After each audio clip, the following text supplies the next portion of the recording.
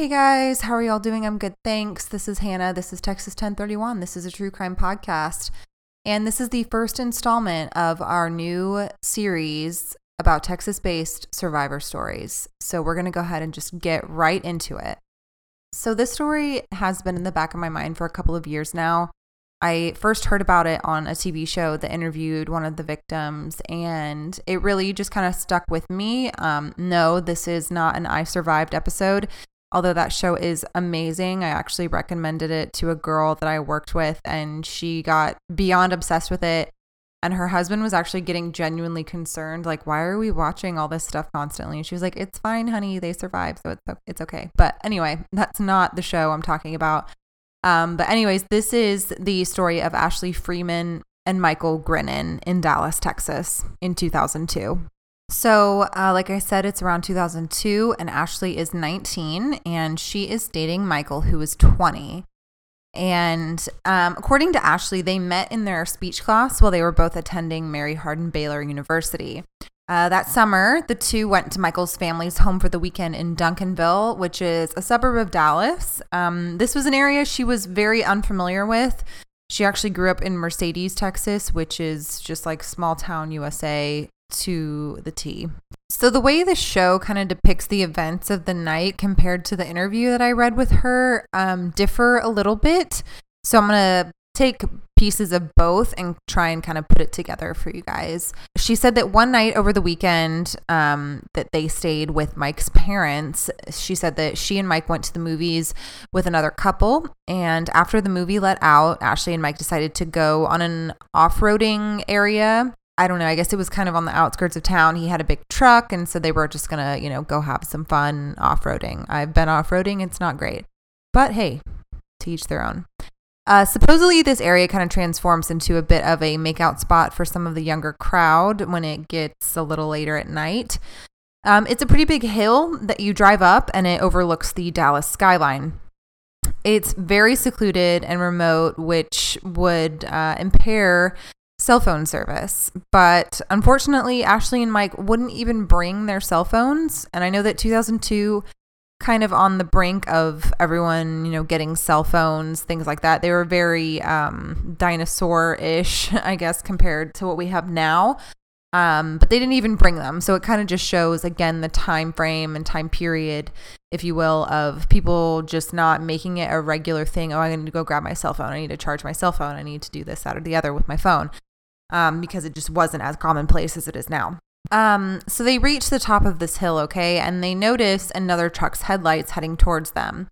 In the show, it kind of makes it seem like they actually pass each other on the way up the hill. The truck would be heading downhill, they would be heading uphill. And it makes it kind of seem that once they get parked and are kind of settling in or whatever, there's no off-roading going to be had, basically. It was, I don't want to say it was a ruse by Mike to get her alone because they were adults. They, if they wanted to go make out, if they wanted to go have sex, they could have. But it was made to maybe seem like, oh, what are we doing here? We're actually going to make out, blah, blah, blah. And it kind of made it seem more fishy because, to me at least, because this truck, at least, like I said in the show, it makes it seem like the truck turns around and heads back up there knowing that they will be alone up there and this person will have control over the environment because no one else is up there. And so this whole off-roading bit is fishy to me from the get-go because it's like, well, if that guy, this person that actually does all these horrible things to them, as we find out, why would he go up there if he thought more people would be going up there if it was an off-roading spot? So I think that was bullshit on Mike's part, personally.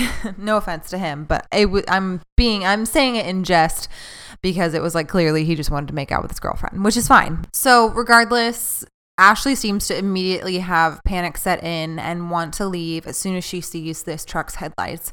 She's already kind of skeeved out. It's in a place she doesn't know what's happening. She's staying with her boyfriend for the weekend. She's just kind of all over the place.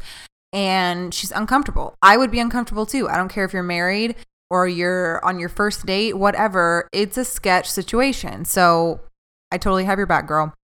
All of a sudden, the driver of the truck begins approaching them on foot. Okay, so this guy gets out of his car, his truck, and starts walking towards them. He is African American. He's older than them. He also has a gun, and he proceeds to approach the car and rob them. The couple gives them what they have, which only amounted to about $20. This was not cool with the guy, and so unsatisfied, he removes Ashley from the car at gunpoint. Knowing that, he couldn't just leave Mike in his car without being restrained, he actually ties up Mike inside Mike's truck. And this is just so horrific. He lights multiple road flares and sets the car on fire with Mike tied up inside. Ugh, I can't imagine. The panic and just everything. No. Again, the way the show was portraying the situation, it made it seem that prior to this, he actually takes Ashley to his truck. The man, the perpetrator, the offender, whichever way you want to look at it, before lighting Mike's car on fire, he takes Ashley out of Mike's truck to his truck and rapes her, all while Mike has to hear and watch, unable to help because he is tied up already. Another article I read said that she was raped twice in 2 different locations, but regardless whether the rape took place before or after the fire takes place, it's terrible. So rape, fire equals awful. At this point, Ashley is put into the man's truck and he begins to drive. Mike is left back in his truck at the hill, on fire, road flares, tied up, and left to die. So Ashley is in the truck. She's been raped and she realizes that she's probably about to die too.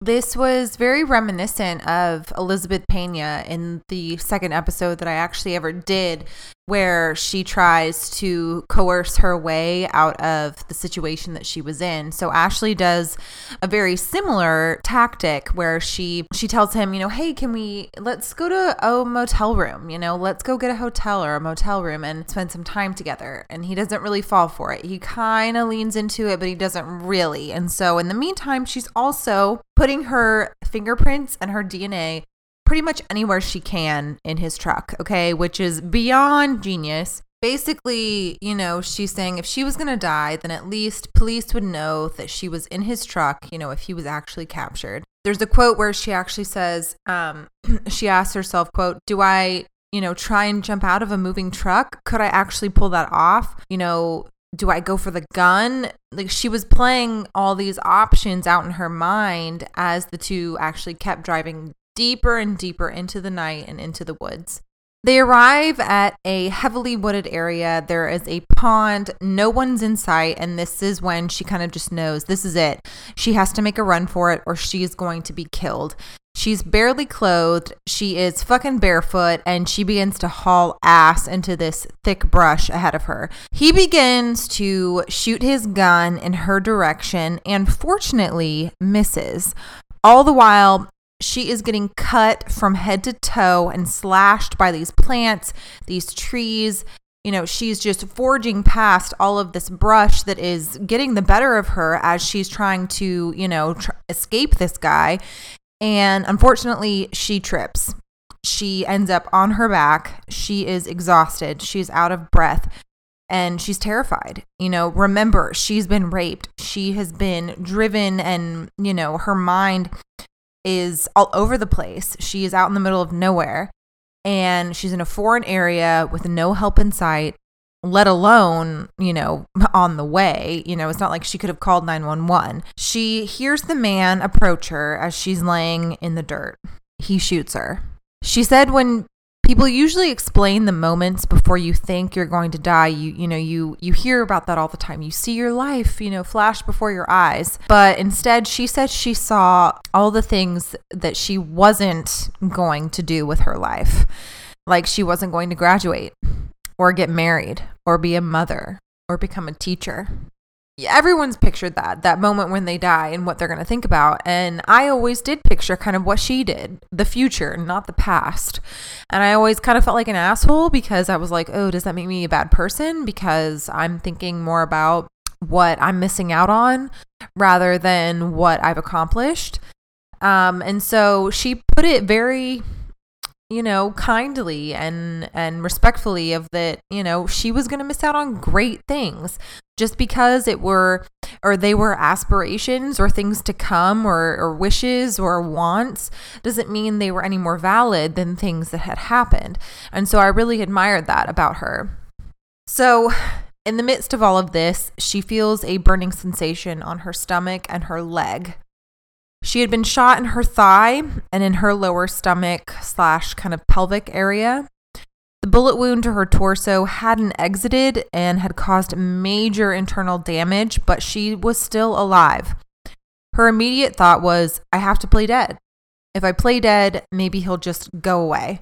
And she said she really didn't move when she was actually shot or, reacted because of just like pure shock and terror of the situation that she was in. So that really worked to her advantage. And she knew that she needed to wait. She had to wait long enough for him to actually leave and not just to where he just, let me just wander off, make her think that I left and do this sort of, weird sneak attack of like, I know she's playing dead, but I'm going to wait and see. And, this back and forth. And she eventually would get up because she heard his truck drive away. He pulled off, he left. And this took several minutes. She lay there bleeding out essentially, and basically dying of 2 major gunshot wounds while he took his time and left. And covered in blood, she got herself up and she began her mile to probably about a little over a mile trek into the woods, further into the woods, and in an attempt to find safety. After walking for quite some time, she arrived at a security shack in a currently unoccupied construction area, and a guard came out and called emergency services. She said as soon as help was on the way, her adrenaline stopped and she was in immediate pain. When medical personnel arrived, she was taken to a nearby hospital, and after surgery, she discovered that the bullet had entered the front of her left calf, exited, and then entered the back of her thigh. The bullet that exited her thigh had entered her stomach area where it would remain for the next year. So kind of didn't really exit her entire leg, but just maneuvered up through her thigh, which is just fucking terrifying. That could have hit so many vital arteries. It's just insane. So all that was actually injured through that entire process, besides surface wounds of all the slashing and tears to her skin, was just a part of her intestine when she was shot in her stomach. She spent 2 weeks in the hospital recovering, but obviously she did survive. Who else survived was her then boyfriend and now husband, Mike Grinnan. The fire that illuminated his truck was actually a cause for concern for a person, and they called the fire department. But by the time they had arrived to rescue Mike, Ashley had already been taken captive. Ashley, despite the odds, would return to school that fall and graduate 2.5 years later and become the teacher she feared she would never get the chance to be during her attack. The man who would later be caught well into her sophomore year of college would be known as Leroy Rogers. He would be suspected in killing multiple women, first off in 1984 for the shooting deaths of Kimberly Klepper and Kendra Carnes in Ohio, who were both found dumped in or near waterways, and then the murder of Denise Smith in Baytown, Texas, who would eventually die in the hospital after being shot at her job as a convenience store worker. 3 years later in St. Louis, Missouri, he was arrested 2 more times, first for trespassing, then for rape and possession of a weapon and assault. He would then strike a plea deal and spend 10 years in prison for what he did in Missouri. I was unable to tell if that 10 years was also for the charges brought against him in Ashley and Mike's case. I'm assuming not, because of state-to-state jurisdiction and crimes within each. Either way, he would walk free in 2013 and return back to Ohio, where he murdered Kimberly and Kendra almost 30 years prior.